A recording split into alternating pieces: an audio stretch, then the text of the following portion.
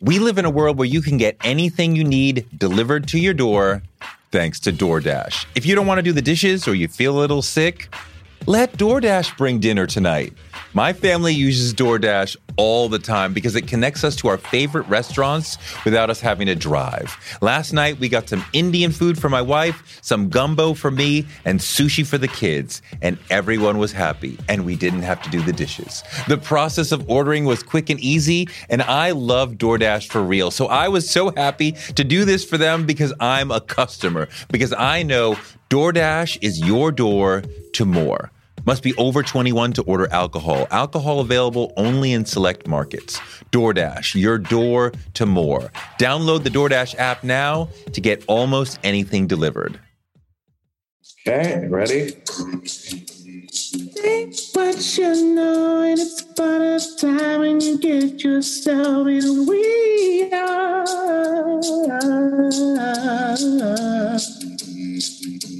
I wanna know some of the things she's I think about everyone you need. I hold in it, things are moving real now. I have seen you wanting you. Hey, the Toure Show. Okay, though. The Toure Show. Okay, though. That might be the best question I've ever been asked. You're a phenomenal person. I mean, you legendary. I am a fan of you, my brother. Imagine putting yourself, every time you go on stage, this is what you're literally doing. You're putting yourself on this big pedestal or block to be judged. Yeah. And you're opening up a door to your life to strangers. Yeah.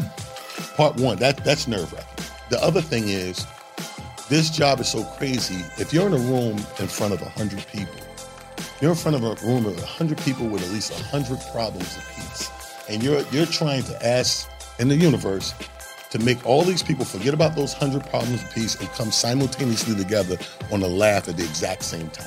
That's nerve-wracking. And you alone in entertainment are up there basically naked. There's no lights, no smoke, no dancers, no drummer helping you out.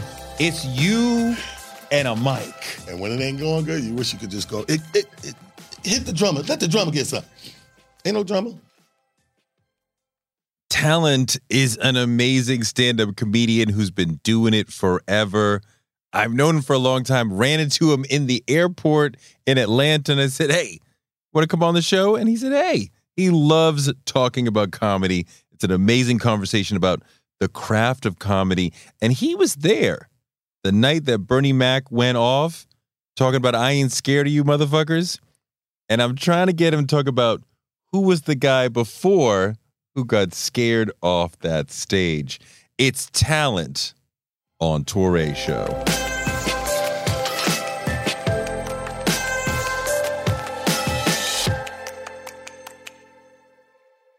You're working on a documentary about comedy, and you know, those of us who've been watching comedy for a while, there's been a shift. There was a time when BET Comic View was the #1 platform for Black comics, like early 80s, early 90s, maybe? Late 80s into the 90s. And there was a certain kind of comedy that would work there, right? That would be a lot of like, white people do this, black people do this. Mm-hmm. And when Def Comedy Jam came, it got way more aggressive, way more edgy. In your face. Way smarter. You know, they just seem to curate things differently. And that changed the whole game for black comedians. And that's what your documentary is talking about. Exactly. And it changed the dynamics of comedy as we know it. It never been the same again. Because back then, and when I look at it now, you don't know it when you live in it, but when you look back in hindsight, it's because that was the youngest generation. Okay. You know, so when you look at Def Jam, even though it happened in 90, these guys were barely 30 years old. They were in their 20s, some of them teenagers. Like, even Chappelle was at the clubs 15, 16 years old. Right. You shouldn't be in the club, but he's in the club working his crap. And what happened is back then we called it, because there was so many of us around the country, it was simply called black comedy, right? Now, fast forward after what I call the whole Renaissance, and everything changes, and 50% of the comedy clubs close, now it's just comedy. So when you look at the name on the title of the documentary, it's going to say like, this is black comedy, but blacks can be crossed out. This is comedy. Because now it's not black comedy, because if we look at our top earners in stand-up comedy, they just happen to be black.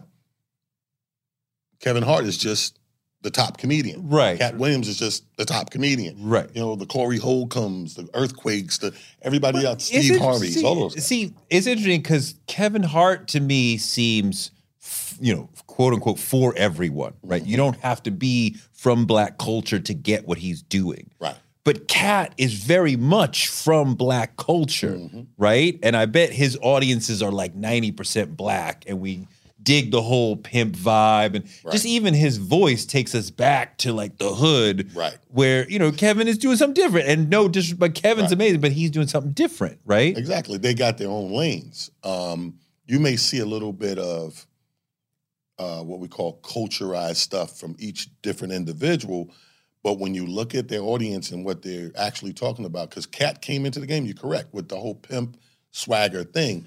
But if you look at Cat in the last 5-8 years, Cat's been doing this to that vibe and that know that mantra and that characterization. Now, like the last one was called World War III or something like that. Yeah. So he, in his mind, he's dropping jewels. He's trying to drop information for everybody. Look at what's going on in society. Look at this country. Look at the politics and stuff like that. So he's gotten away from the whole smack-a-hole tribe, if you will.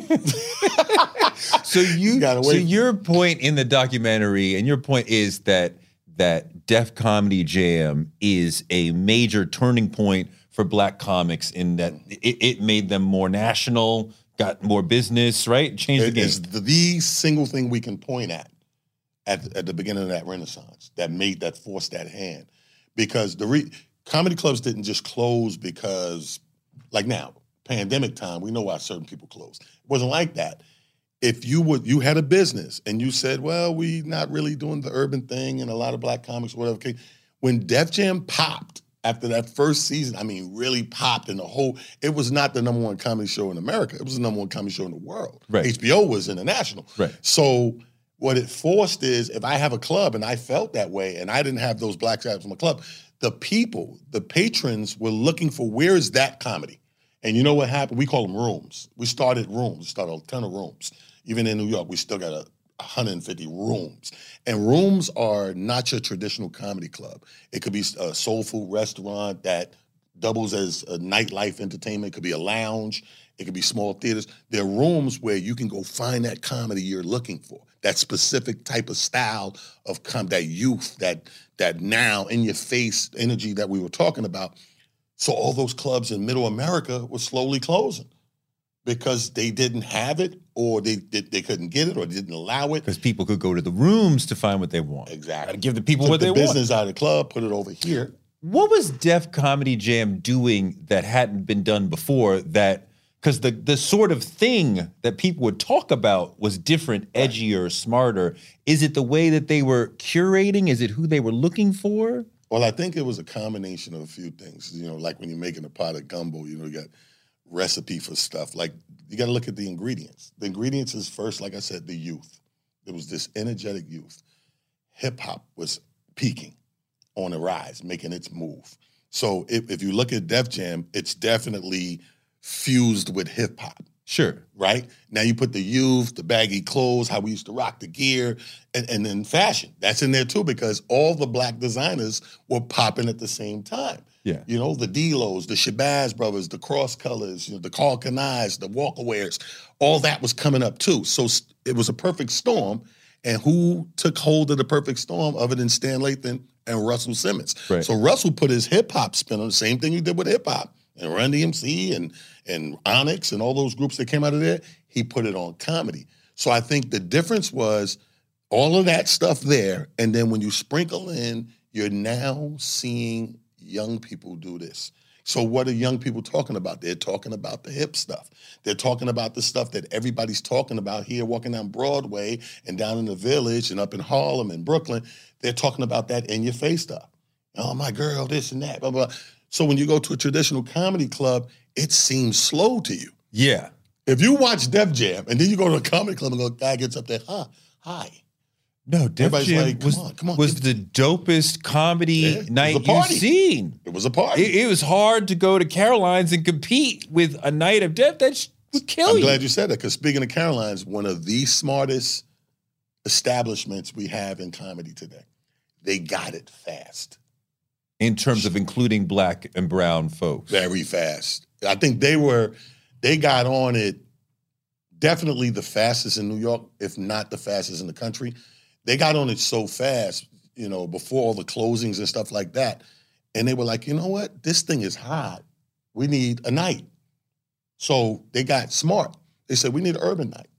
And it wasn't about to break up their system of bringing in headliners for the weekend. They got smart. We're going to take a Tuesday. We're going to take a Wednesday. Yeah, it's the middle of the week, but you know what? We're going to give whoever the hot DJ on the hottest urban radio station in New York to be the host of it. And they're going to talk it up on their show every week, week in, week out, and we're going to pack the place. And it went from, Caroline, they can squeeze 300 plus in it. It was like, okay, we're going to do one show. Next thing you know, Ed Lover's on the air and Dr. Dre. They grab Ed Lover. Ed Lover gets on there. Now you're doing 2 shows on a Tuesday night. We're going to 7 and a 9:30, and they capitalize. And then all of a sudden, you start to see the trend changing, and then Caroline was like, you know what? Call Tommy Davidson for a weekend. Mm-hmm. Mm-hmm. Get George Wallace in here for a weekend. Mm-hmm. Get so-and-so.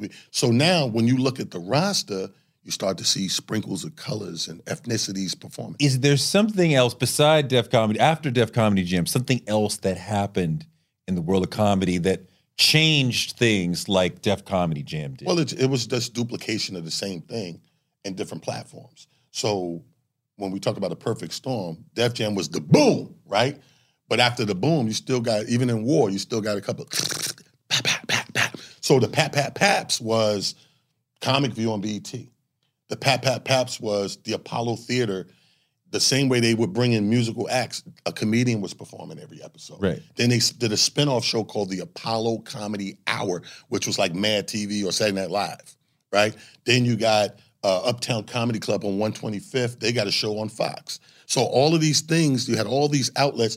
And then on the Uptown, at the end of every episode, this was very interesting. End of every episode, they ended the episodes with a snap battle, right? So you don't watch sketches, some live stand-up, and then at the end, they have a team of 2 against 2 or 3 against 3, and Monterey Ivy, God bless the dead, he's hosting, and they're snapping back and forth, and the audience is judging who wins, right? Right.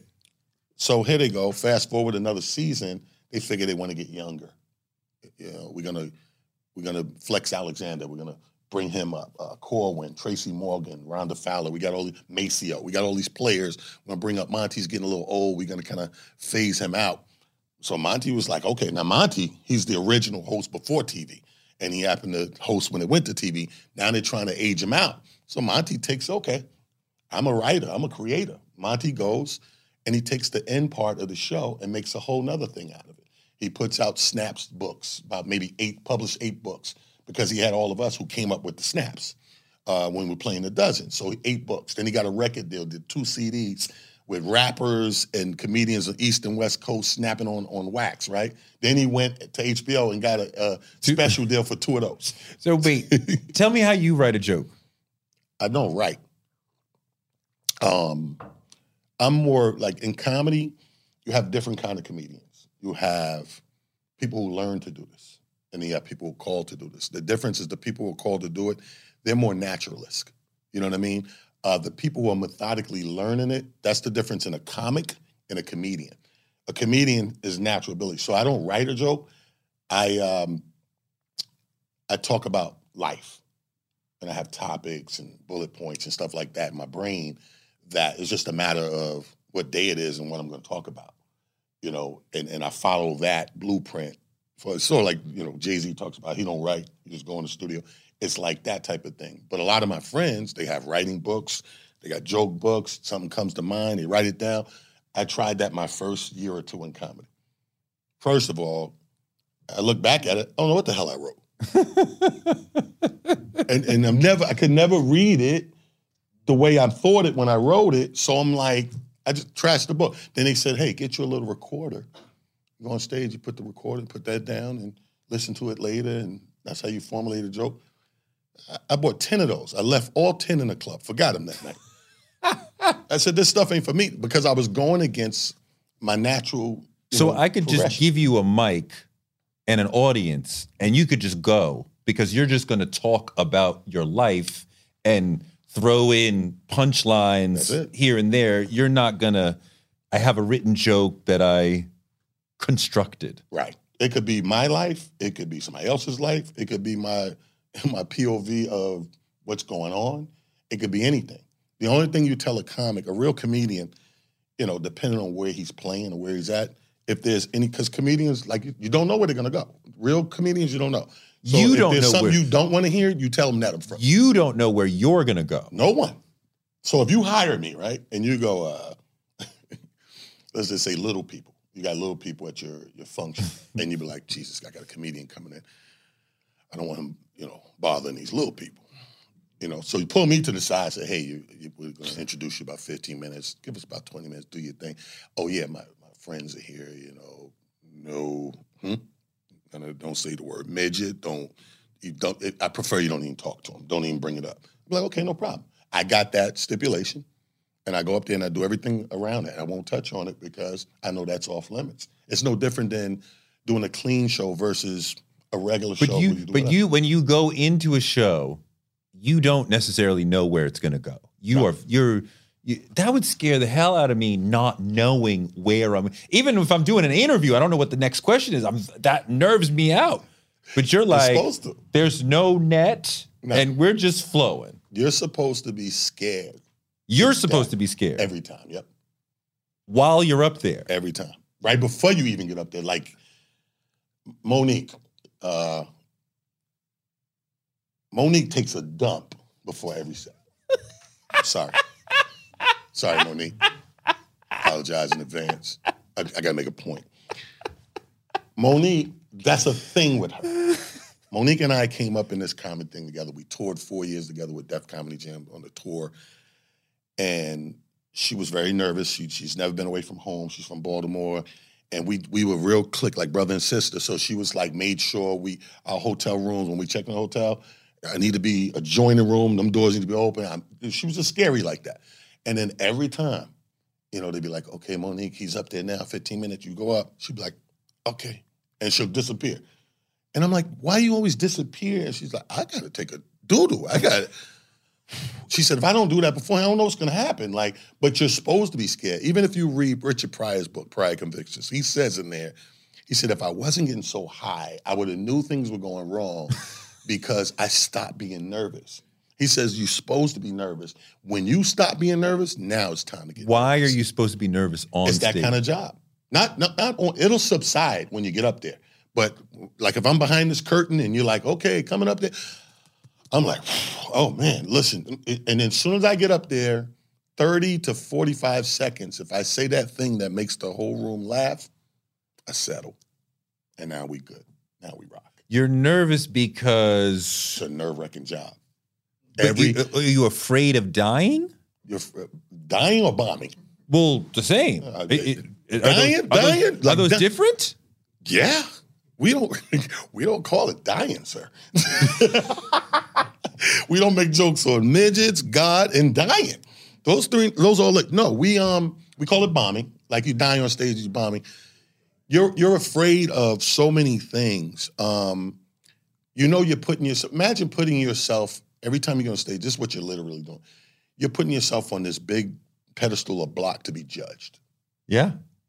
And you're opening up a door to your life to strangers. Yeah. Part one, that's nerve-wracking. The other thing is, this job is so crazy. If you're in a room in front of 100 people, you're in front of a room of 100 people with at least 100 problems apiece, and you're trying to ask in the universe to make all these people forget about those 100 problems apiece and come simultaneously together on a laugh at the exact same time. That's nerve-wracking. And you alone in entertainment are up there basically naked. There's no lights, no smoke, no dancers, no drummer helping you out. It's you and a mic. And when it ain't going good, you wish you could just go, hit the drummer, let the drummer get something. Ain't no drummer. Everybody just still doing this. But when you hit it's involuntary. When I laugh, I can't like, I don't plan to laugh. Like I clap because I'm supposed to clap. The song has ended, right? Right. But when you hit that punchline, I'm going to have an involuntary physical response that I cannot control. Exactly. And hopefully I have a follow-up thing to the laugh. So that's great comedy. Great comedy is like they don't let you go. Like if I get a big laugh from you every whatever minutes, there's no thrill in that. Gotta be every 10 seconds. Yeah. Right? You gotta make me belly laugh every 10 seconds or so. Let me tell you something. First time I've ever heard that was about 10 years ago. I'm playing the Uptown Comedy Club in Atlanta. And this guy, one of the owners, old white Jewish guy, and at the end of your thing, the end of your weekend, you go upstairs and he writes your check out and wants some cash, settles up. And I go up there and he's writing in the book and doing the numbers and everything. And I'm like, hey, man, it was a cool weekend, man. We had a good time, whatever. And he just looked at me and said, man, your LPS is crazy. Laugh per second. Never heard it in my life. I've been doing comedy at that point going on 20 years. And he's dead serious, just talking like it's regular English, the LPS. And it's everything in me. Don't ask him. You're supposed to know what it is. But the project kid in me had to know. What's LPS? He's like, oh, your laughs per second. Like, I'm listening to you every few seconds. And I'm sitting there just staring at him like, yeah, okay, cool. Thank you. And I left out of there, and all night I just kept playing it in my head like, wow, I never knew anybody sitting back doing that. Like, who the hell's sitting back doing that? Every 25, 30 seconds. Like, I never knew nobody was doing that. But you are thinking about, I want to make, hit the punchline, right? So your mind is thinking of hit that line that's going to make them laugh, every few seconds. Yeah, and then when you do it with time, from the beginning, I will say this, it's not as nerve-wracking as say the first 10 years, right? The next 10 are a little less, and the next 10 a little less, because you start to learn it so much to a point where you're doing stuff you didn't do in the first 10. Like the first 10, it's all a crapshoot. It's all potluck. It's all a raffle, if you will. 10 years. For 10 years. Oh, it's going to take 10, sometime it takes 15 years for a person to what we call find themselves. You think you're going to be this guy, right? And then in 5 years, people look at you, now you transform to this guy. And then you transform until you find yourself, it won't stop. And then you'll know because it stops and you settle. But as you become what we call a veteran in it, now when I'm on stage, I already assume myself, I'm my biggest fan, so I already assume I'm going to do well, right? So now while I'm up there trying to do well, the veteran in me is looking at my audience, trying to find those people that's trying not to laugh. Right. Because talent, the name talent, unfortunately, your reputation precedes you city to city. So the people, they give me love. But my peers and everybody, they're trying to throw the kitchen sink in front of me and then say, yeah, now still do what it is they saying you do, right? So when I'm on stage, I'm trying to find that guy or girl like this, like with that. Yeah. Yeah. I'm not going to laugh, and it's going to make me go harder. And then once I get that laugh, it's crazy. It's like Michael Jordan when they do this, hit all them threes. We live in a world where you can get anything you need delivered to your door thanks to DoorDash. If you don't want to do the dishes or you feel a little sick, let DoorDash bring dinner tonight. My family uses DoorDash all the time because it connects us to our favorite restaurants without us having to drive. Last night, we got some Indian food for my wife, some gumbo for me, and sushi for the kids. And everyone was happy, and we didn't have to do the dishes. The process of ordering was quick and easy, and I love DoorDash for real. So I was so happy to do this for them because I'm a customer, because I know DoorDash is your door to more. Must be over 21 to order alcohol. Alcohol available only in select markets. DoorDash, your door to more. Download the DoorDash app now to get almost anything delivered. One of the people who helped inspire me to want to be in broadcasting is Oprah Winfrey. She's an inspiration for so many of us, but her daytime talk show was so incredible. And it told me that you could be Black and authentic and real on TV, and that made me want to do it too. Black Stories, Black Truths is NPR's new collection that's a celebration of Blackness.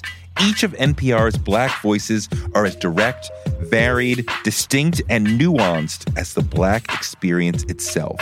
In the Black Stories, Black Truths collection, you'll hear stories of joy, resilience, empowerment, and how to create world-shifting things out of struggle. Every episode is a living account of what it means to be Black today, told from a unique Black perspective. Black perspectives that haven't always been centered in the telling of America's story, but now they are the story. On NPR's Black Stories, Black Truths, you'll find a collection of some of NPR's best podcast episodes celebrating the Black experience. Hear a feed of episodes from across NPR's podcasts that center Black voices. Turn on NPR today and hear a range of voices as varied, as nuanced, and as Black as we are. Stories should never be about us without us. Listen now to Black Stories, Black Truths from NPR, wherever you get your podcasts. The distinction you made before about comics, I think about that in terms of this way, that there are some people who want and need precise, crafted material, right? That Jerry Seinfeld, Chris Rock, who think about every word choice, every pause. It's very crafted. And then there's people who are just funny motherfuckers. Yeah. Like Bernie Mac could just read the phone book and you'd be dying laughing. Yeah. And it's usually you're one or the other. That's true. Like some guys got the luck of cadence. You know, we talked about Cat. Cat has a cadence. Bernie had a cadence. It's like, just his voice is Steve funny. Harvey has a cadence. Like these guys have cadences that they could, like you said, they could read a notebook or somebody's journal and it's hilarious. Then you got the guys like Chris Rock who put the work in. I respect Chris like probably the most out of everybody right now because I bore witness to the work. Him and Chappelle and like Bill Burr and David Tell, I bore witness to the work those guys put in. Like those guys was in the club. My manager here, my road manager, we tell him laughing on the way here because we're talking about one guy who's, these guys today, oh, I'm not going anywhere unless they're paying me. How much is it? Da, da, da, da. Oh, that's not enough. Da, da, da. Dude, when I was coming up, 80% or 90% of the stuff you did in the beginning was no money involved. You were building your craft. You were perfecting your craft. You wanted to be competitive because that's going to pay out in the long run. It's just like college. You pay to go to college, right? It's supposed the idea of college is down the line, this $200,000 I'm giving them right now is going to be way worth it when I land the ideal job or career. So are you the naturally funny guy who could read the phone book and make me laugh? Yeah, I'm just a guy. I like to call myself the most like analytical observationist, like because that's where the funniest thing is. The funniest thing is always that thing that there's a word in comedy, relatability, right? The higher relatability, whatever you're talking about has, the bigger the laugh. Right. If people can't relate, you may get a chuckle because they're visualized, oh, that's funny, you know. But if they relate, you know, dude, if you go up and talk about divorce and all these guys are divorced, you're going to kill. But if you intelligently notice something that it's like the comic notices there's a 20 under your chair and like, oh, wow, I didn't notice that. Right. But it's true. And like when you notice something about life or about people, right, that like, oh, everybody's like, wow, I didn't realize I have a nose in between my eyes. That's so right. And then I respect you also because the comic should seem a little smarter. Not that like an academic who he's like lording his intelligence, but like he's got to be quicker or she's got to be quicker. Right? Yeah. If they're wittier than the audience and like, oh my God, I trust him, I like her. Dude, like some things just stick out and they're so matter-of-factly relatable. I'm doing a room in Valley Stream last night. And it's a nice little establishment. I host comic, I bring the comics through. And this is a guy, Kareem Green. Shout out to Kareem Green. He's on Flatbush Misdemeanors show now. And he does this bit. And not that the rest of the bits are not good bits and he's not a good comedian, but it's the specific bit as a comic. I told him last night, I said, dude, I love that bit. And the bit is just about, women being a hoe, right? So he says, you ladies, you hate that word, and this misconception that most women think a hoe is because how many guys you slept with. And he's like, I'm here to tell you, that's not it. It's not the number. It's not the number. I'm going to help you unhole yourself. That's what he says, right? Place is crying. And ladies, you want to know how to unhole it? And they're like, yeah. And he goes, you got to move. He said, just that simple. You got, wherever you live now that you've been doing your whole business, just got to move. He said, because now you can start over new. These people don't know your history or what. Right. He's like, and you start over, you're a new lady, whatever you want to be. You're the yoga instructor, whatever.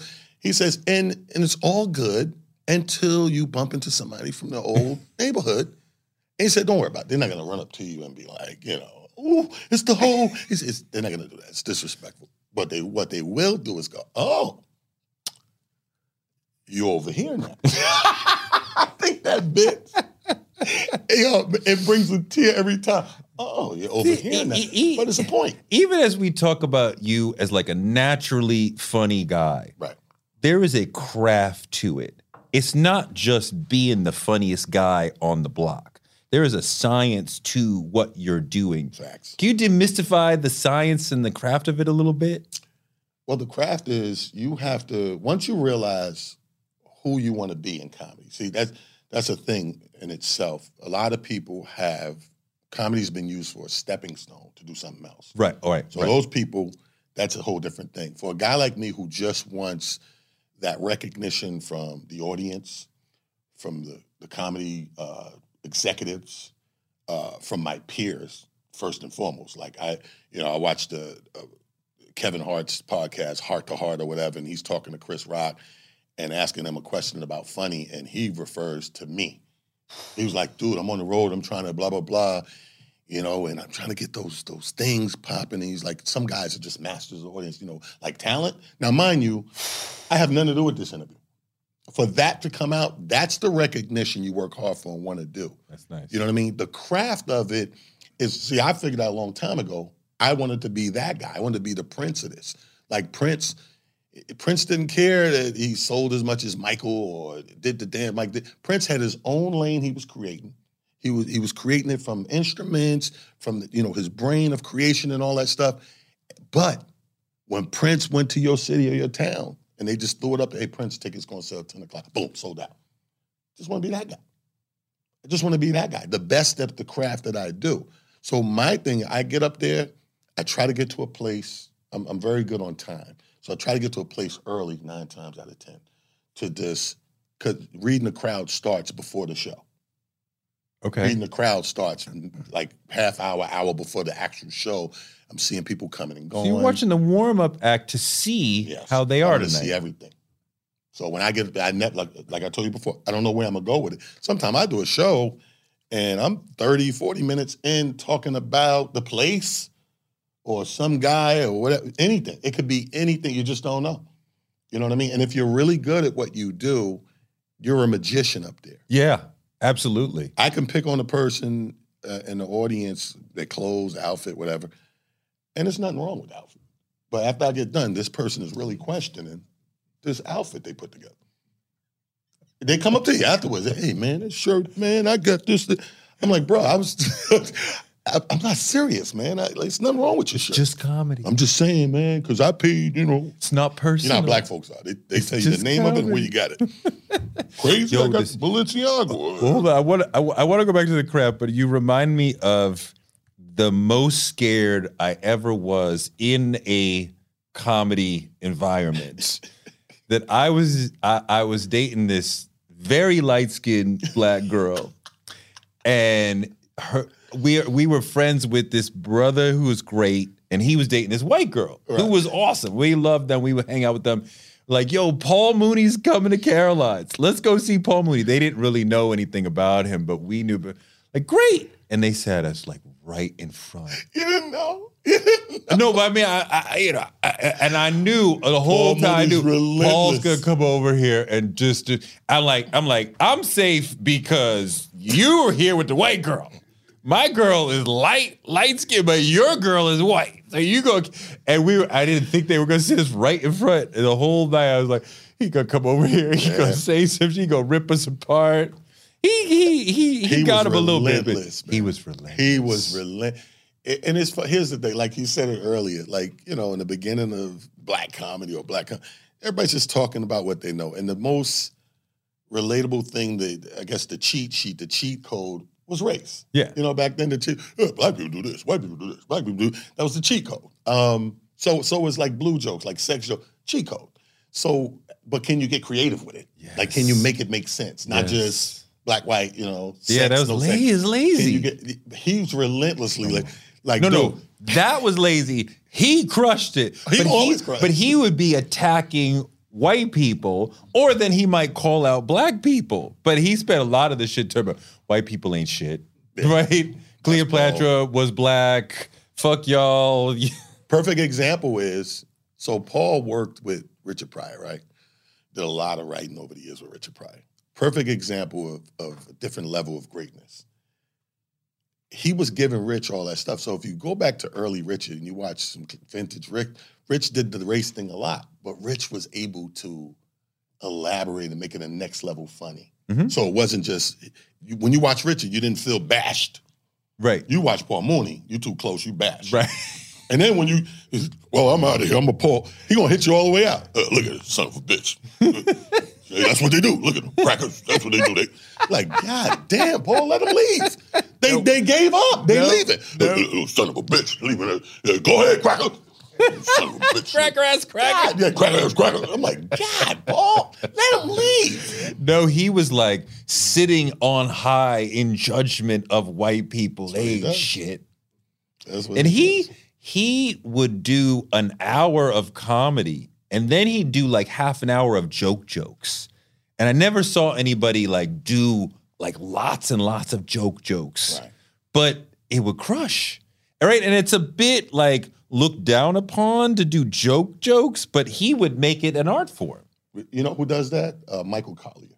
Uh-huh. Like Michael Collier, like this is what I mean by putting your spin on stuff. Like Michael Collier, he has this, I forget what he calls this, because he breaks his setup into these little moments or whatever, and he calls it something, and he explains to the audience that, a lot of these jokes, the people who wrote them and did them, they dead. But the joke shouldn't die with them. Right. I'm not putting a joke in the grave. I'm gonna tell a joke. Here's a good one. And he'll go and rack off a rack of them, and they're very funny. It's stocky, but they're very funny, and he made a niche out of it. Is there one that sticks out to you that you really love?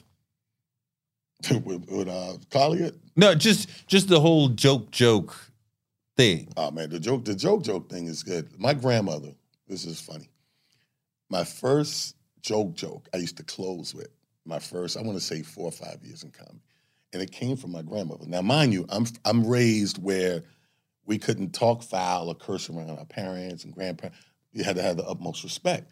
So when I started comedy, I tried to do it secretly, right? As secret as I could. How old?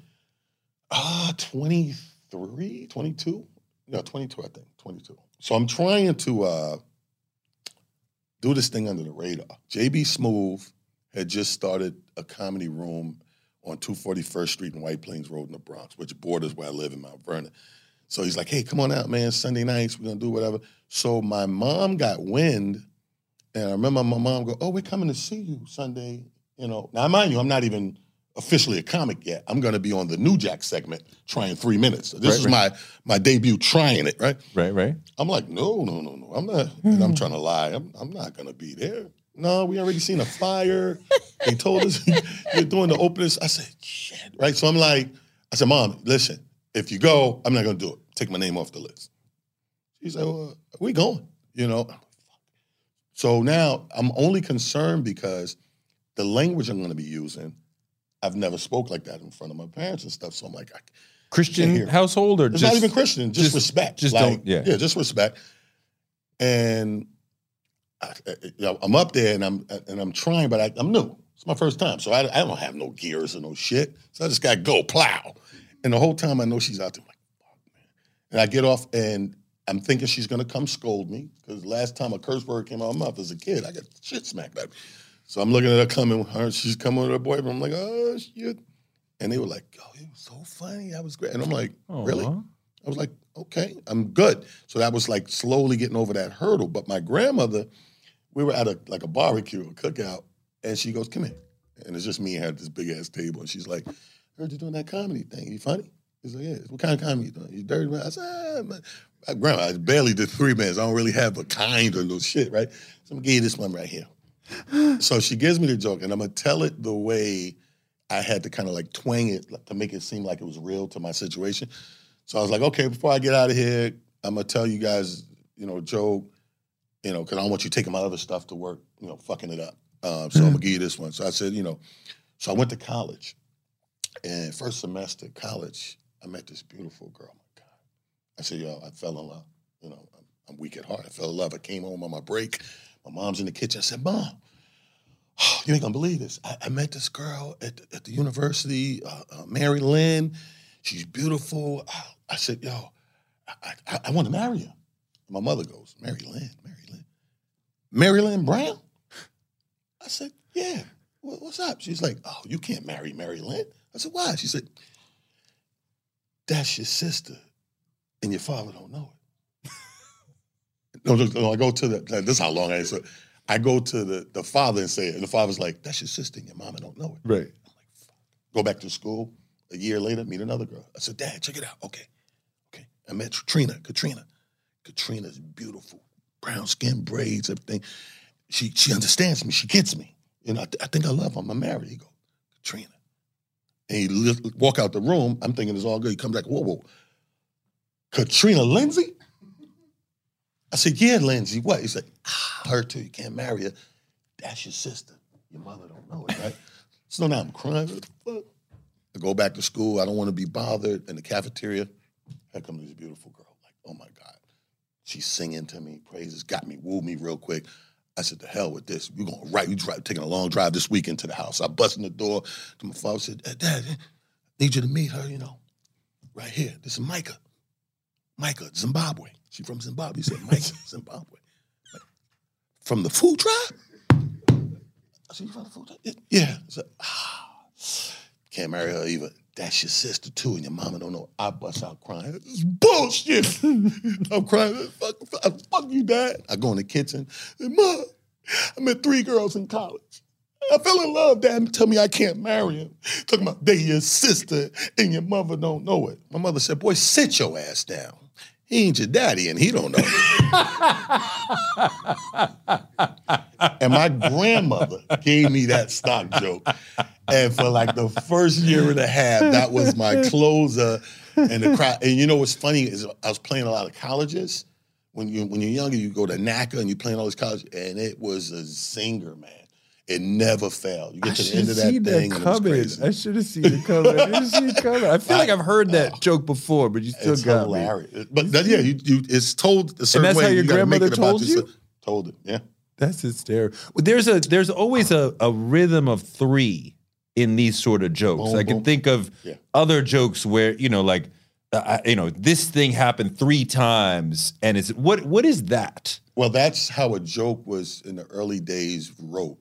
A joke was wrote with a setup, a middle, and a punch. That's how a joke's written. I set you up, the storyline's in the middle, and then the punchline brings it home. Right. That's the joke writing formula 101. I mean, by the time you get to the 3rd one, the same thing happens, but it's still funny. Right. And so if you're acting it out, like if I was on stage telling it, I'm going from the super gullible, happy kid to the, okay, that didn't happen. I still have hope, kid. So the character is I just lost it, and now I'm crying, and you crush me, and I go to tell a mom, and whatever you're expecting, and for her to turn around and go, he ain't your fucking father. And you're like, oh. So now, a conundrum. But the character grew through the story. That's it's important to holding me. Change it, yeah. Right, because Mooney told a joke that my father had told me before I even met Mooney. So you probably heard it with the little boy in the kitchen with mom with the chocolate cake, the little white boy. He puts the chocolate cake on his face. You heard this. And he goes and he turns around when his mother turns around and he goes, "Look, mommy, I'm black." And she beats him with the spoon. And then she says, "Go in the living room and show your father what you've done." And he goes, "Look, Daddy." Dad's going to get it, right? "Look, Daddy, I'm black." And his dad rips off his belt and beats the shit out of him. "Now go on the porch and show your grandfather what you done." Now he knows what's going to happen. So he goes out there. His grandfather sees him and he fucking takes a switch off the tree, beats the shit out of him. "Now go back in the kitchen with your mom." And he goes back in the kitchen with his mom. And he said, and his mom said, "I hope you learned your lesson." And he said, "I sure did. I've been black 5 minutes and I already hate all you white people." And is that rule of 3 and the character is developing and he learns something and that brings it home. I'm gonna tell you one I love. Chris Spencer, mutually we talked. Yes. About. So Chris does this thing on his Instagram, jokes my father told me. Right. Right. And he does it and then he just does something with the camera, looks away like when he hits the punchline. So the one that stood out is he goes, "A man calls home from work. You know, the little boy picks the phone up. Hello?" He says, "Hey, son, put your mother on the phone." And he goes, "I can't. She's in the room with the TV repair guy and the door's locked and they're making some crazy sounds and she's screaming and moaning." He said, "What?" He's going there, knocking the door, and tell her, "Your father's in the driveway." So he goes knocking on the door, tell her father's driveway, comes back to the phone. He said, "Hello? Did you go knock on the door?" He said, "Yeah." You told him I was in the driveway? He said, "Yeah." "What happened? What'd they do?" He said, "The guy runs out trying to pull his pants up, falls down the steps, breaks his neck, bottom of the steps." He said, "Oh my God, where's your mother?" He said, "She tried to jump out the window to the pool, but ain't no water in the pool, break her neck, she died too." He said, "Damn. Steps, window, pool. Is this 818-74?" I didn't see that coming. This is my favorite one he tell. He said, "Pool. Is this 818?" He's not calling the wrong house. Got 2 people killed. Is this hilarious? 212 75th Lane? So sorry. So sorry. Oh my God. That's a good one. What's the best joke that you thought of that you were like, "Nah, I can't tell that anymore"? All the jokes that they tell me I can't tell no more, I want to tell. Because that's what a comedian is. Like, so there's... Oh, if there's an open wound, you want to touch it. Bro, let me tell you something. I had this one joke. Now, every year or two you go look in the archives, on the World Wide Web and try to rip some stuff you did from yonder years to bring it back, maybe freshen it, revamp it, whatever. And it's a good set. I did Comedy Central's Laugh-A-Palooza years ago in Atlanta. I swear to God, one of my best sets ever televised. I loved it. At the time, everyone loved it. So when I go back to looking for this thing, they took it down. I used to see it all the time. In the last 5 years, I can't get it. So they took it down because I guess the 2 components they thought was not good was the Arab component. I don't know if it was the the whole Arab community with the 9/11 stuff and all that. And I don't know if it's probably the politics too about the president and everything. Bush was in it at that time. So I do this bit. What was it? I go, I talk about 9/11. So 9/11's crazy. I'm like, only one good thing came from 9/11. And I said, that's racial profiling shifted to a different type of nigga. Right. I said, true. They're not looking for the regular Negroes no more. No. It's a certain type, they got the checkpoints up and they're coming up, come on, keep it going, keep it moving. And the dude guy says to me, "I see the 9mm in your lap, keep it moving, let's go. Whoa, Akbar, fuck are you going? He's like, "My mother, what? Get the fuck out the car."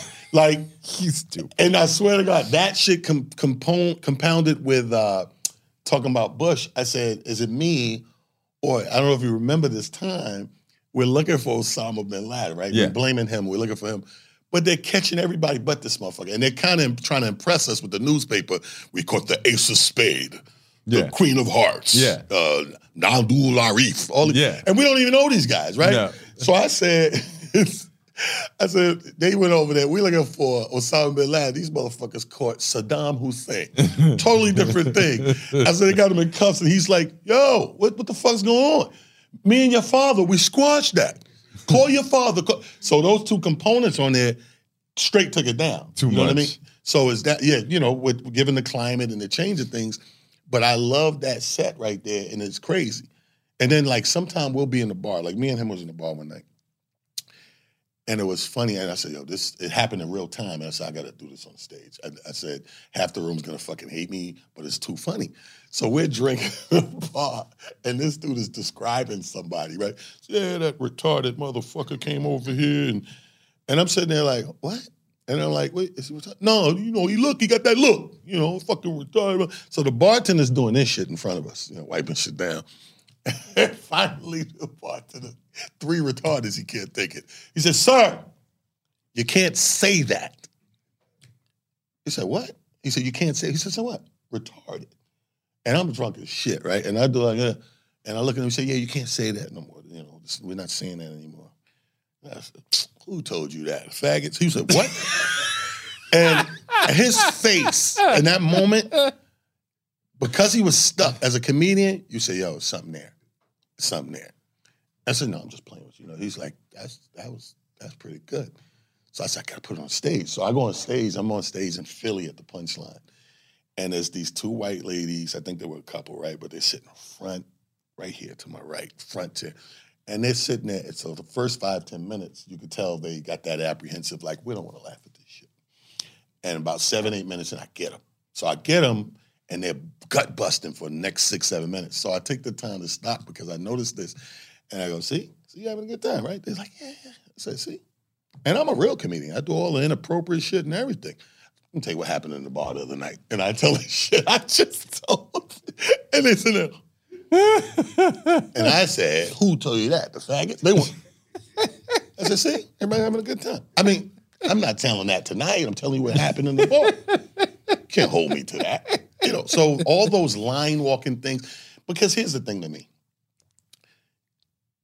Comedy is like, doesn't need a disclaimer because it's self-proclaiming already. When I walk in a comedy club, I know they're going to be talking all type of buku, crazy, funny shit. And I know I'm not going to agree with all of it. You know what I mean? But I'm at least open to know where I'm at and to take it in and consume it and not hold it against you. Uh-huh. Because that's what a comedy club is. It's like going to a rave. You can't be, hey, sir, can you cut it down a little bit? It's a fucking rave. What does eating healthy mean to you? Whatever your eating goals, Thrive Market is the best place to get all your groceries and household essentials. And getting Thrive shipped to your door is like having a great supermarket right outside your house. I love that Thrive Market carries brands with the highest quality ingredients and ethical sourcing methods. Whether you're looking for organic kid snacks or low sugar alternatives or gluten-free essentials, Thrive Market's got it, and their site lets you curate your shopping experience quickly. And as a Thrive member, I save on every order, usually about 30%, which of course I love. And when you join, you help a family in need with the membership matching program. Join in on the savings with Thrive Market today and get 30% off your first order plus a $60 gift for free. Go to thrivemarket.com/Toure for 30% off your first order plus that free $60 gift. That's Thrive, THRIVE market.com/Toure. thrivemarket.com/Toure. On March 16, 2000, 2 sheriff's deputies were shot in Atlanta. Jamil Al-Amin, a Muslim leader and former Black Power activist, was convicted. But the evidence was shaky, and the whole truth didn't come out during the trial. My name is Mosi Secret, and when I started investigating this case in my hometown, I uncovered a dark truth about America. From Tenderfoot TV, Campside Media, and iHeart Podcasts, Radical is available now. Listen to the new podcast, Radical, for free on the iHeart Radio app or wherever you get your podcasts. A lot of times you are holding a Heineken or a bottle as you're doing the thing, and you have this whole choreography where you're about to drink it, but then you don't, right? And which is sort of similar to me, and like Chappelle will have an unlit cigarette and hold it up, and then he doesn't smoke, or he's about to light it, then he doesn't. That's part of the whole thing, right? But you don't know you're doing it. Oh, you're not thinking about You're it. not even thinking about it. What happens is, because your job is speaking, the number one part of your job to be funny or humorous is timing. Right. So as you're talking, where the laughs pop out at, you might have to, you got 1.5 seconds to say the next thing, or 2.1 seconds, whatever it is. So you want to take a sip, but you realize, I got to say this thing right now, because one more beat, it ain't going to hit. You know the beats. So it wasn't until literally about 8-9 years ago, some guy said that to me live in a comedy club. And I was like, what? He was like, yeah, man, you funny, man. You always get ready to drink it. You don't drink it. I'll be at home like, oh, drink it. I'll be like, fuck out of here. And I went home and put some tapes on and watched myself. I was like, oh, shit. I didn't drink it. Because It it creates an energy of what, oh, he's about to drink, but he didn't. And it's kind of like he's so dying to say this that he's gonna stop drinking to say this is so important to me. Like, I'm gonna take a break from this Heineken, which I haven't sipped yet, but I told you I'm gonna sip it. But because I gotta tell you, wait a little bit, right? It creates this energy. Only time I sip now is because since the pandemic, I have this whole tequila bit. Talking about tequila is the real vaccine thing. So that's my theory I'm pushing, right? So now I'll go with like a glass like this with the Heineken. So one of them will sit on the stool. So every time I grab that tequila, I'm going to really sip it to make my point of, hey, man, you got to take this, man. It's the real vaccine, bro. I'll say some stupid shit like, hey, man, don't you got to believe me. Look at the numbers. Only 2 Mexicans got sick. But with the timing, you'll hit that note. Yeah. The whole room is belly laughing. Don't want to talk while they're belly laughing, because that was the point. That to happen. I nailed it. As it. soon as they think they're coming down, you got to hit that other thing. That hurts. That hurt. Like JB Smooth, I got that from him. JB is like, my mentor. He's the first guy to ever put me on stage. But what I used to love about JB is when he got you gasping for air, he's going to kill you. He's going to kill you. He's going to purposely try to he don't want you. And I agree with that. Energy-wise, who wants to take a break? Once I go see an action movie, bro, where's the action? Let's go. Where's the action? It's an action movie. I don't want to hear them talk and he think he love her. Kill somebody, bro. If you get your timing right, I feel like I have lost control of my body. I'm laughing so hard, I'm out of breath. Oh, you're going to pee on yourself. I take pride in that. I have a disclaimer with some of my shows. I'll be like, listen, go to the bathroom first. Don't try to be a big man and spritz on yourself. Women pee on themselves all the time. They just wear panty liners. Man, we ain't got no panty liner. One little bit messed his whole leg up. So were you a funny kid? Yeah, too funny. Were you the kid who could make the teacher laugh in the classroom? Oh no, teachers. I grew up in the 80s. Teachers were very serious. You can't get no But comics were quite often like the average funny kid can make the kids laugh. The kid who's going to grow up to be if I went to school in the 90s, you know what I mean? But the kid who grows up to be a comedian say, well, I was making the teacher laugh, which is how I got away with telling jokes. But that's all the guys that went to school in the 90s. Those are different teachers. Half of them was substitutes that graduated. In the 80s, we had them serious teachers. See, you're big. Some people said they were comedians to keep from getting their ass, or became funny to keep from getting their ass kicked. You were clearly... Same thing for me. I was tall, but I was bony. Thank God I put some weight on. I was bony. I was like this. So were you funny to keep from getting the other kids to beating you up, or like... Nah, you're just funny? It was a thing in the projects, bro. It was... Humor was up there. Humor was up there with athletics. Yeah. And singing. Yeah. So if somebody could sing, because remember, rap came later. But if you go back to the early 80s, 70s. He was a fucking man. You was singing, people was like, oh. Sing So that, if you can come into a room and just make people again. laugh. Yeah, do it again. Oh my God. People do that with comedy. If you fun, come here. Tell them something. Get them. You're like, what am I tell them? I came here for a beef patty like everybody else.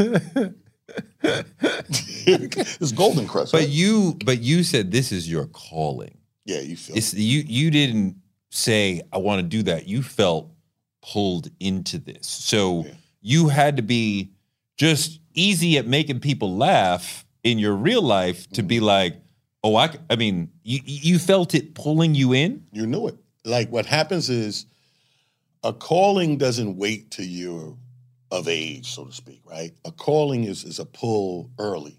So early on, I'm feeling the pull. The only thing I would say that took as long as it did is I'm processing it in my own brain, and I'm like, for one, visual, right?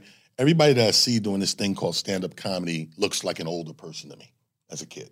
Sure. So I'm like, oh, okay, you got to be older to do this. Who are you seeing? You know, you're seeing the Pryors, you're seeing the Flip Wilsons, you know, everybody that was on TV. Was older. Yeah, and even when you went to your grandmom's record collection and pulled out Millie Jackson and Mom's Mabley and Esther, all those people were, again, on the cover, they're older. So I put a plan together. I said, when I retire, I'm going to do this music thing. I'm going to retire from music early, in my 30s, and I'm doing that comedy thing because I thought it was a hobby, too. I didn't think they were making money off it. I didn't know it was a career.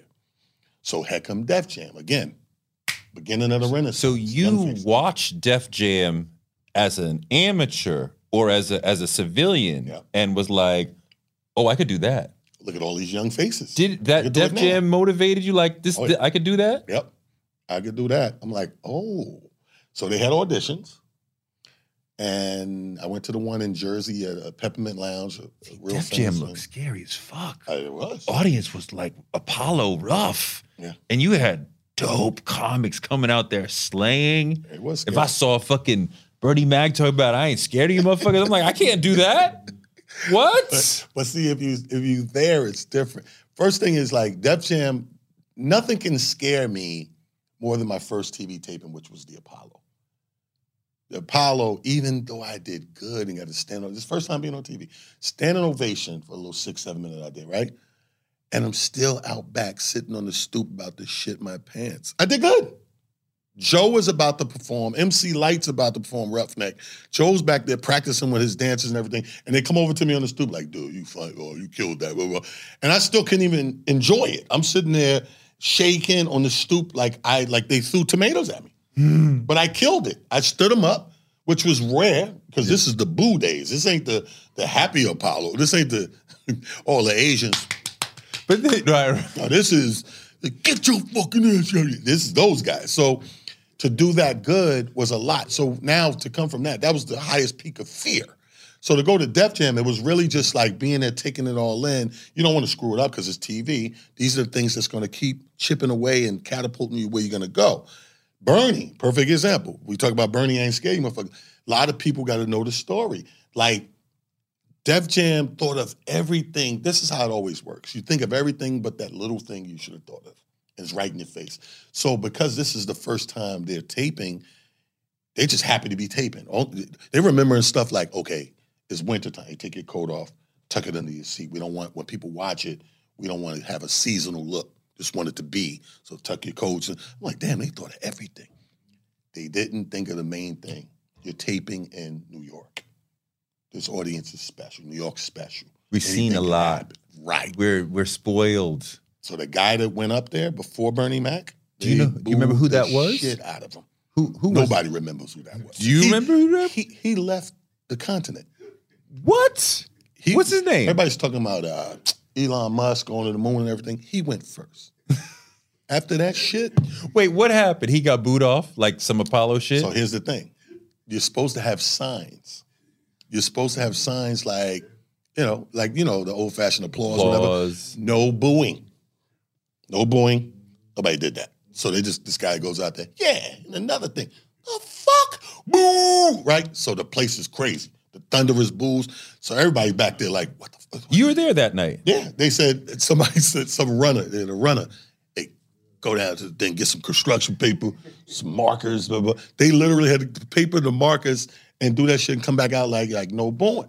So after the place was in an uproar, Bernie's next. So Bernie said some shit to Kid Capri and they get it together. Was he actually scared? No, but he was letting them know, like, I'm not that guy. And he not. Bernie was the top comedian coming out of Chicago. Like, the top. Him, Cheryl Underwood. There was nobody funnier, in that day. He was the top. They went and got everybody top. You'd be scared before you go out. Yeah, I'm sure he was like regular nervous, but Bernie was a beast. He was. You see what he did with that? He did that. Whatever he had prepared, he threw a shit out the window and said, I'm going with the elephant in the room. So he come out there, I'm scared of you, motherfucker. I don't give a fuck. So what he did was take bits and pieces of jokes, like one-liners, and fucking use it, and say, I ain't scared of you, motherfucker. Think I'm scared of y'all? Shit. I take my dick out in here, this whole room get black. Right. Jig it! Right. So he said little shit like that. Everybody, oh. So after 5, 6, 7 minutes of that, everybody, they loved him. And it was same thing with Adele Givens with the Tic Tac thing. Those lines was vintage. Oh my God, the Tic Tac thing. But no, he was so aggressively savage and hyper confident that you wanted that, right? Like if you go in front of a black audience and you're not sure, you're gonna get fucked up. Yeah, you can't. He's like, I am super sure that I am funny and I'm gonna slay y'all, and I ain't scared of you, motherfucker. And the whole interplay with Kid Capri was dope. Yeah, right? But he kept saying, I ain't scared of you, motherfuckers. And that was it. That was dope. And New York ate it up. Because they know they New York, you're Chicago, you're what we call a baby New York. Philly and Chicago are like our baby New York. So it was like, we respect this motherfucker. Oh, hell and yeah. he funny. And the guy before had left comedy. Left the fucking globe. This guy is running a comedy club on Mars. It's a 2-crater minimum. That's very funny. A 2-crater minimum. Wouldn't you leave though? Bro, even to this day. What's his name? When we bomb, we leave. You know his name. I don't. I'm telling you, nobody remembers this guy. This guy. But everybody bombs. Yeah, but there's protocol to this shit. Like, that feels so bad. Let me tell you something. One of my best dudes I like is up in Rochester. He's an African guy, right? His name is Sidney Sir. We call him, African King or whatever. But this guy, the reason me and him are friends, I was in Rochester doing a show, and he was like, yo, can I get 5 minutes? I was like, no problem. Goes up there, stink it up, tough crowd. The next night, I'm in Syracuse at the Funny Bone, and this guy goes, yo, I see you at the Funny Bone in Syracuse. Can I do 5 minutes? And I'm staring at him like, nice guy. I really want to say, are you fucking crazy? So I was like, yeah, come by, man. I see what I could do. I didn't think he was going to come. This motherfucker shows up, and it's Joe Torre's on my bill that night. We're all in the green room, and he's in there. He's like, what it look like? What you think? I said, I might be able to. So I go up there, and I'm hosting, and I start, and I'm like, you know what? Got this guy, man, Rochester, boom, boom, boom, African, boom, boom. Give it to him. I'm going to give him 5 minutes. Give it up for Sidney, sir. And I go, they play the music, he comes up. This guy fucking bombed worse than the night before. And this is a big comedy club, it's Funny Bone, right? I go up there, I do about 10 minutes on how bad he did. And it's like, and they're in tears, whatever. So I go in the green room, and I'm shocked that this dude is still there, right? Because normally a comic bomb, they out of the building. So I'm like, hey. And he said, man, damn, you killed me up there. I was like, you the elephant in the room. I had to. I said, what are you still doing here, though? He's like, I don't give a fuck. That's over with, man. I want to watch Joe Torre. I want to watch the show. I was like, all right, cool. Joe Torre gets off. This dude's still in the green room. He goes, so what's the name of the place with the after party? I said, after party? You're going to the after? He said, yeah, why not? Well, you do know that these same people are going to the after party, right? Who want to be around these people that booed me tonight? I don't want to be hanging with these guys. He said, T, that's over with. I'm done. And I just stared at him because for the first time in 20 years, somebody did that. And I was like, dude, you know what? Your drinks are on me. I respect that because that's not what I've come accustomed to. People bomb. They don't want to be there. They want to go. The luck you have in New York City is so many stages that if I go to the cellar at 8 o'clock and I eat it, God forbid, I bomb. There's about 10 other places I can shoot to real quick and try to redeem myself and feel better so I can sleep at night. Because if that's the only thing and I bombed and I didn't get to fix it, that's a long night, bro. That's restless. You go home and what? Well, this is sleep. This is where Unabombers are born. You too much. When you don't sleep and that brain going, bro, this is where all those weird people are born. Like that we go, why would somebody do that? They didn't sleep. That's how they're born. They didn't sleep. Unabombers, you know what I'm saying? The Tiger King, all those people. Tiger King, this guy. How do you get better as a comic? Stay on stage. You can't stop. You have to stay on stage as much as you can. Repetition, we call those reps. We call them reps. Like we call it working out. You know, like somebody texts me today, like 2-3 people. Hey, is your spot open? I want to work out, some new stuff, or whatever. So you get on stage and you stay on stage. When you do it a lot, the stage becomes second nature. So it's nothing to get on it because I'm always on it. You know what I mean? I might have to tweak a light or tweak a sound, bring it up a little bit or something, but I'm no stranger to it. So I'm not in a strange place. So, you know, you're more automatic. You know what I mean? That's how you get better. That's how you stay better. Now, when you stop, it's like roller skates, bro. You ever stop roller skating for a little while and then think you're going to go back out on West Side Highway? Grand opening, grand closing. Where is he? We just seen him on the skates. He's in the Hudson River. Couldn't work the brakes. You didn't know he had stoppers.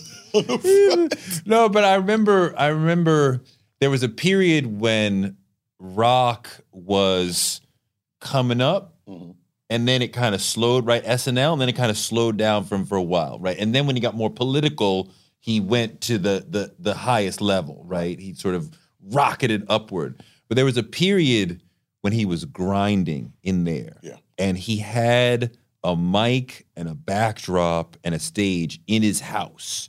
So when he wasn't doing it at the cellar or whatever, he's in his house doing it. Right. So he's constantly practicing. Always. But see, Rock, to go back to his method, what I loved about him was once he started to, you know, this is even before Netflix, when HBO was the place, right, for the specials. Chris Rock would say, let's say HBO, oh, we're going to shoot, they get the logistics down. We're going to shoot in Charlotte at Ovens Theater December 5th. And it will be like September when he get this information. This dude will go out almost every night of every week from September to the day he shoots working this material.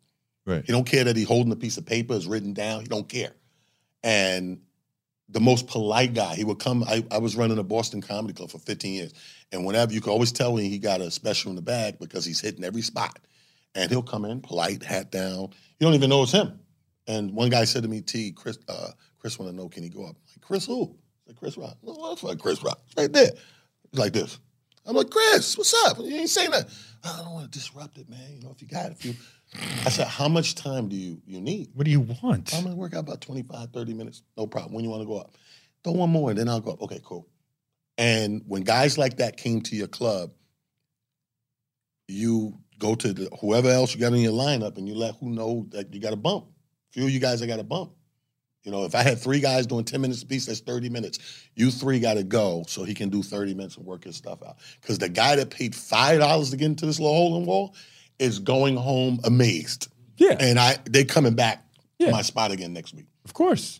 So guys like him, when he came, true story, Damon Wayans comes, right? First of all, when I say small, like Boston Comedy Club small, you squeezing 140 in there, right? So we did Sunday night. So one day, my partner calls me. He's like, hey, the agent, somebody's agent called, and Damon's in town, and he wants to do a spot. I'm like, Damon who? Damon Wayans. I'm like, fuck yeah, of course. Tell him come through. All right, we'll let him know. Damon Wayans, a white limo pulls up. You know, I probably doubted this shit the whole time. Hey, Damon ain't coming here. White limo pulls up. My boy Will runs out there. The window comes half down there talking about boom. He's like, all right, so he's ready whenever you're ready. I said, okay, let him know I'm going to throw one up, 7 minutes, and then we'll introduce him. So, all right, no problem. He's going through a divorce.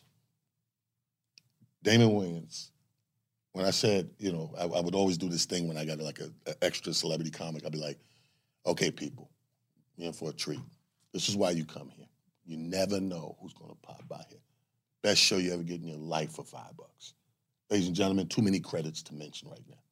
But we all know him and love him. Damon Wayans in this motherfucker. Damon comes into play, roars. It takes at least 6, 7 minutes for the clock to stop. They can't believe this shit. Little ass, the stage was this big as this table. Damon's standing there. Everybody, bombed. Died. We had to, you know, talk him down from going to Mars.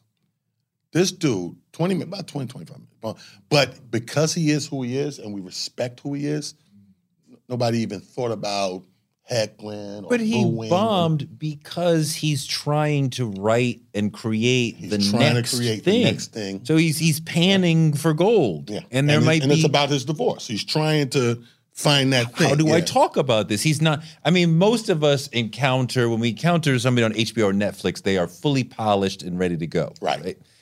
You don't see the work, right? Yeah, if you go to the clubs, and not even the Carolines, but the Comedy Cellars, the Bostons, like the smaller, then you'll see people I am developing. I'm not going to kill you for 60 minutes because I'm not done. People don't know that. I'm making it now. Yeah, and this dude, to his credit, do you know this little hole in the wall spot? That's what I mean by if you don't have an opportunity to cover it up and fix your brain, you'll be up all night. He wouldn't leave New York.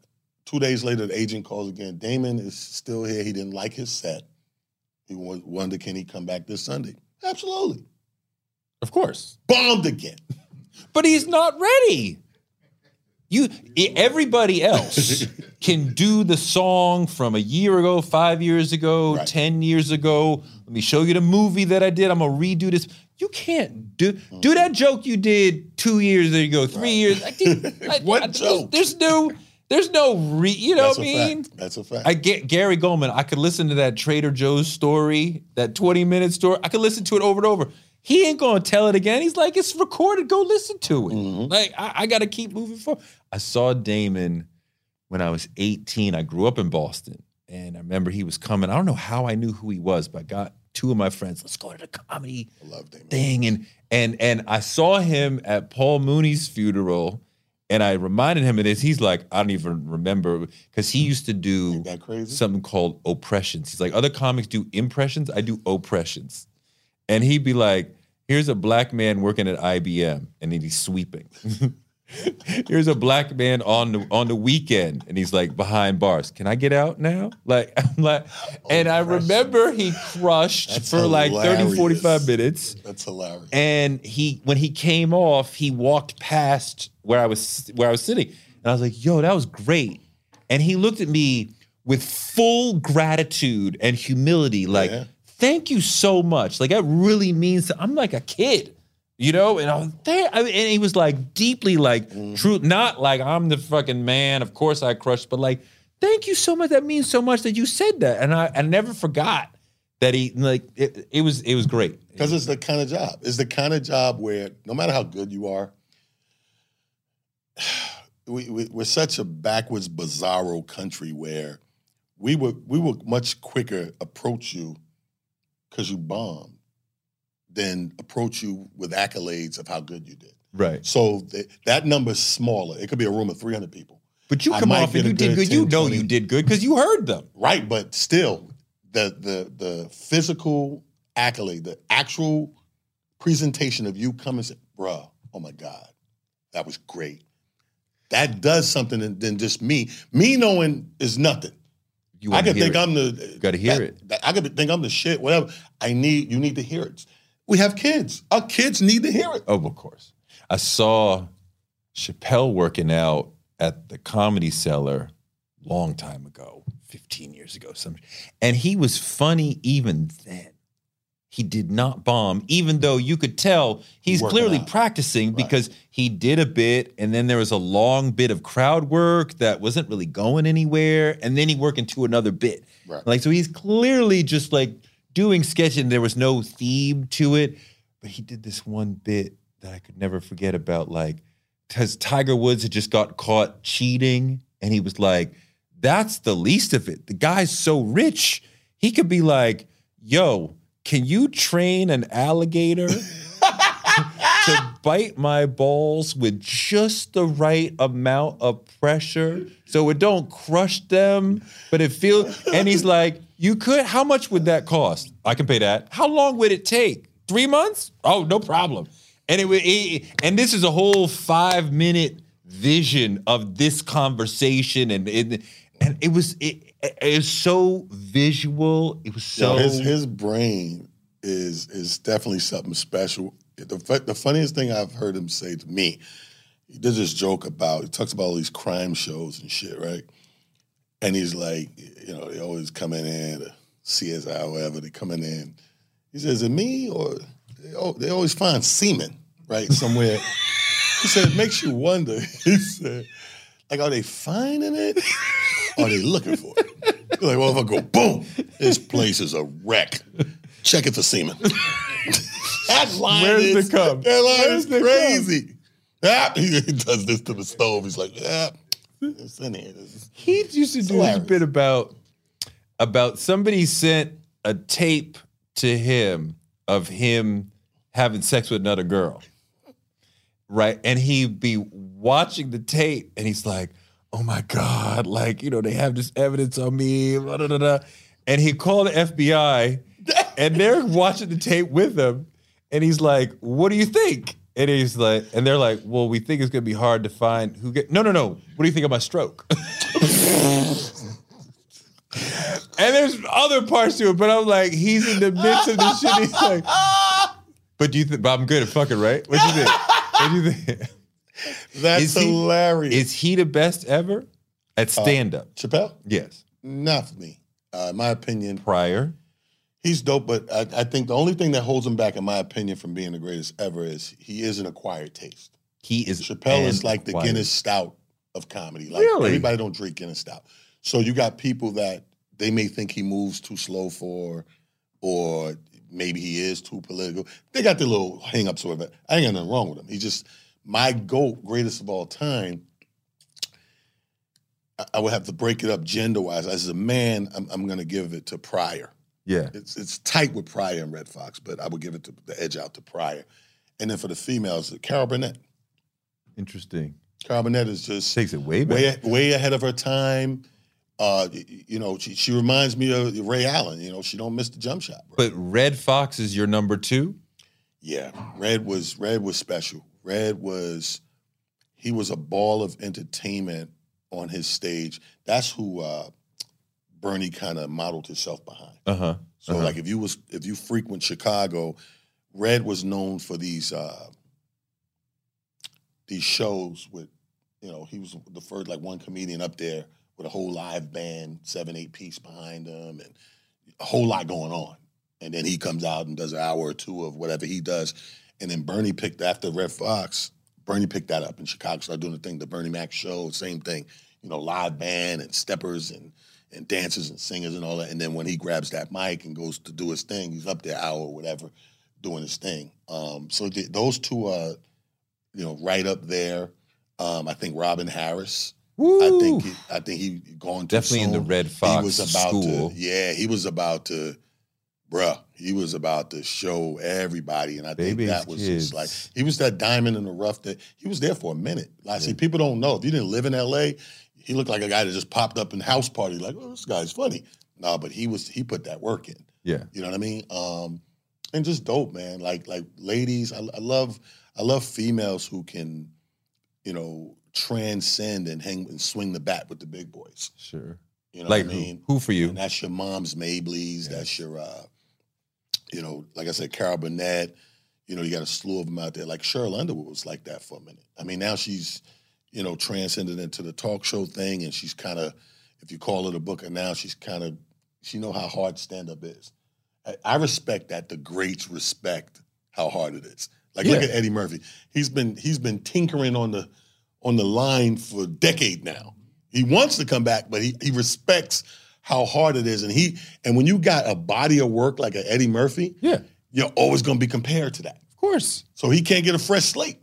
And he's got to update what he does a little bit, right? Because his style was great for then, but you can't quite do some of the things. But I mean, like you can't, you can't bring that back. No, you can't. But he just told some stories that you could tell right now. I mean, the barbecue story, and many, like this one Janet fell down the Jackson. Stairs and he's just caught on fire, all that. You can do that shit. Well, the story part is good. It's just that other stuff, that opinionated stuff of, the climate that we don't live in no more. The thing that to me, when you can tell a great story, that elevates you to me. That's what made Richard the GOAT. Richard would tell a fantastic story about Africa, about being born, about the wino in the hood. Mudbone. He was incredible. Chappelle will hit you with a great story. Great storyteller. You know, when you can string it, like that's the thing that fucking kills me. But if you can do all the styles, let's just say,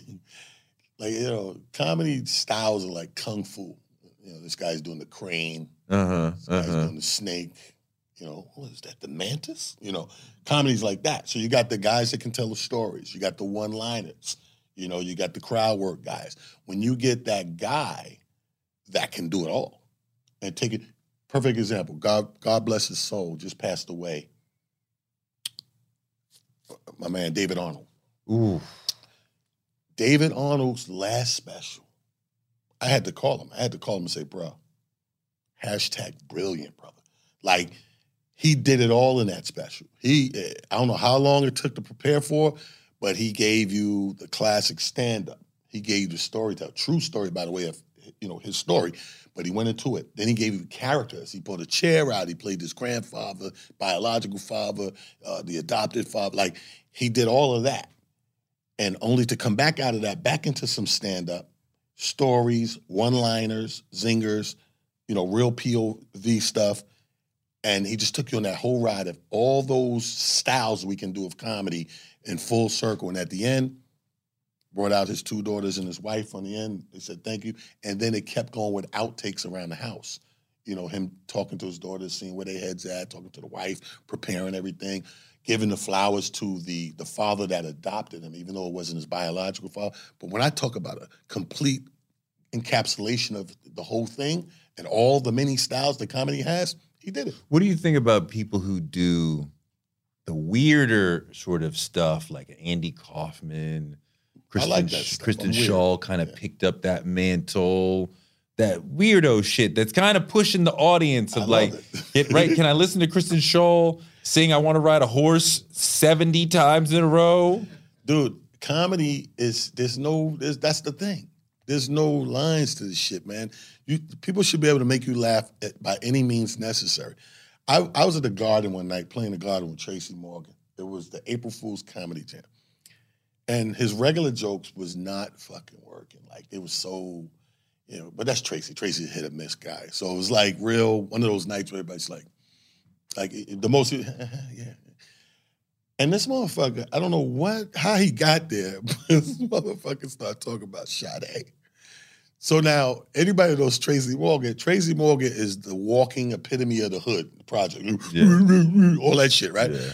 So I don't know where he started talking about Sade, and I'm laughing because I'm like, look at this fucking fake gangster hood dude talking about, I love me some Sade. And I know it. I don't know fucking where. I love his king. And I'm like, it's 6,000 people look, and he's really singing the lyrics, and he's feeling himself, and he knows the words. And he goes down on his back to the floor and y'all love his king. Yo, the place is in fucking tears. He went from down here to up here, and we're all in tears. And when he got off, I said, you're a stupid motherfucker. He said, what do you mean? I said, sing a little bit for me.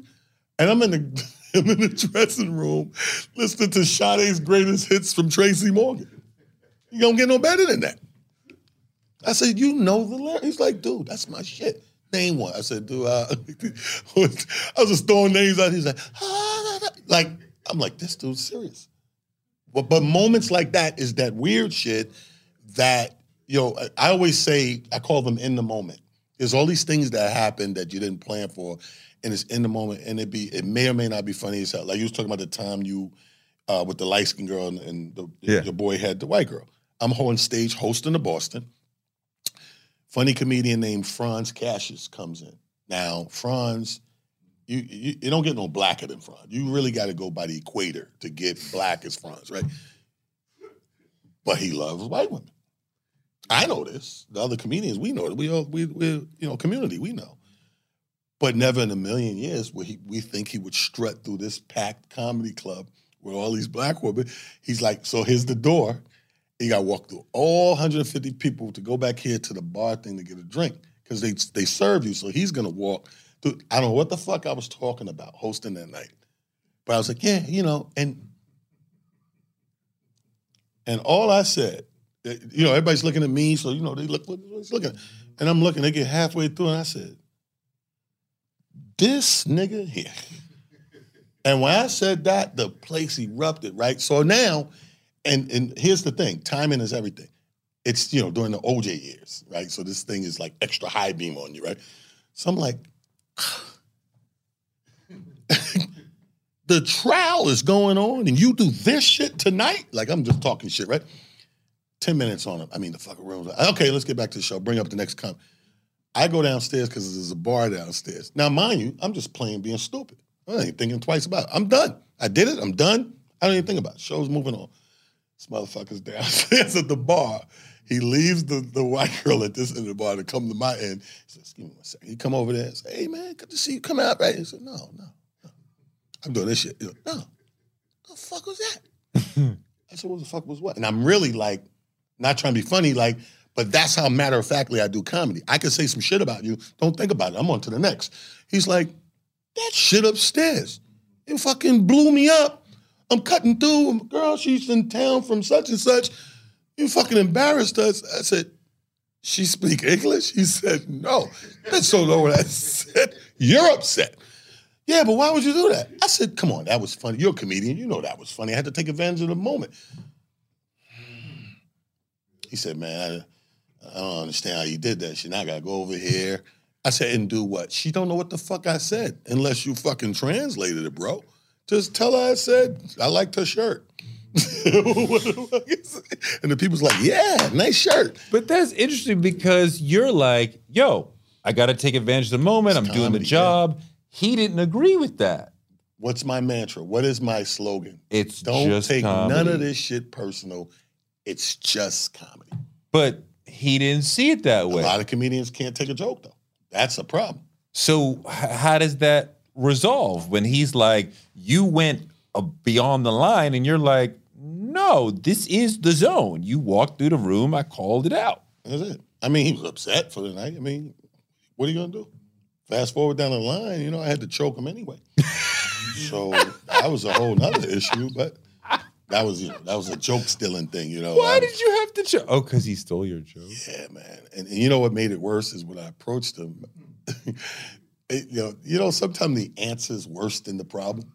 Right? Oh, yeah. So hell yeah. So let me paint the picture. He's at Caroline's. Matter of fact, it was that night, the urban night, Ed Lover, whatever. And I had a show in the city, and I was done early. So I said, let me go by Caroline's, have a beer, sit in the back, enjoy the show. I'm sitting in the back, and he goes into this bit. And I'm like, where's he going with this? And he's verbatim doing a bit. And I'm like, so now I can't take it. I go back out in the lobby, and I can't watch no more of the show. And I'm battling with myself. Do I say something? Do I just leave it alone? Did your bit. I said, but I can't, and it's eating at me. And then as I'm thinking of it, I hear the music come on. So I mean, he said goodnight, he's done. He comes through the kitchen, and I'm standing there, and I'm like, what's up, T? Like this. And as I dap him up and hold his hand, I'm like, hey, you just did my shit up there. And he was like, what? I said, you just did my joke, my bit. He's like, I did your joke. What joke? And I told him which one it was, and this motherfucker with a straight face said, oh, I stole that from somebody else. And I just choking this motherfucker. It's not the answer. It's the wrong answer. I just start choking him. I was like, yo, you got to be kidding me. Like, how is that the answer? You broke in my house. You came in through the back. Came in through the window. You fucking broke in my house, bro. Yeah, but you said the back door. Not true. I called the other house. Yeah. Is this 818-77? No? Sorry. But that's comedy, man.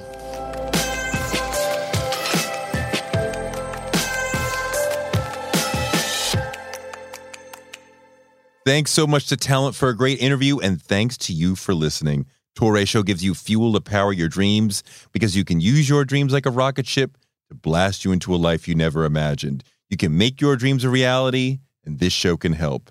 You can find me on Twitter at Toure and on Instagram at Toure Show.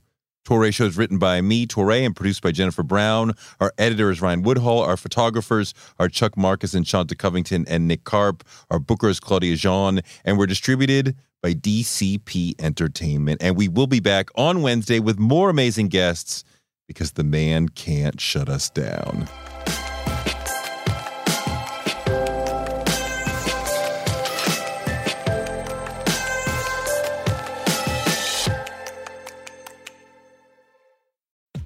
We live in a world where you can get anything you need delivered to your door thanks to DoorDash. If you don't want to do the dishes or you feel a little sick, let DoorDash bring dinner tonight.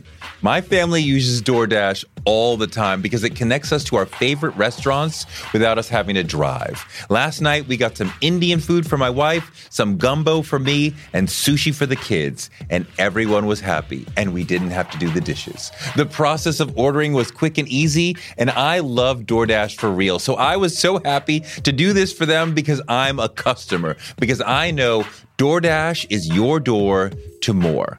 Must be over 21 to order alcohol. Alcohol available only in select markets. DoorDash, your door to more. Download the DoorDash app now to get almost anything delivered.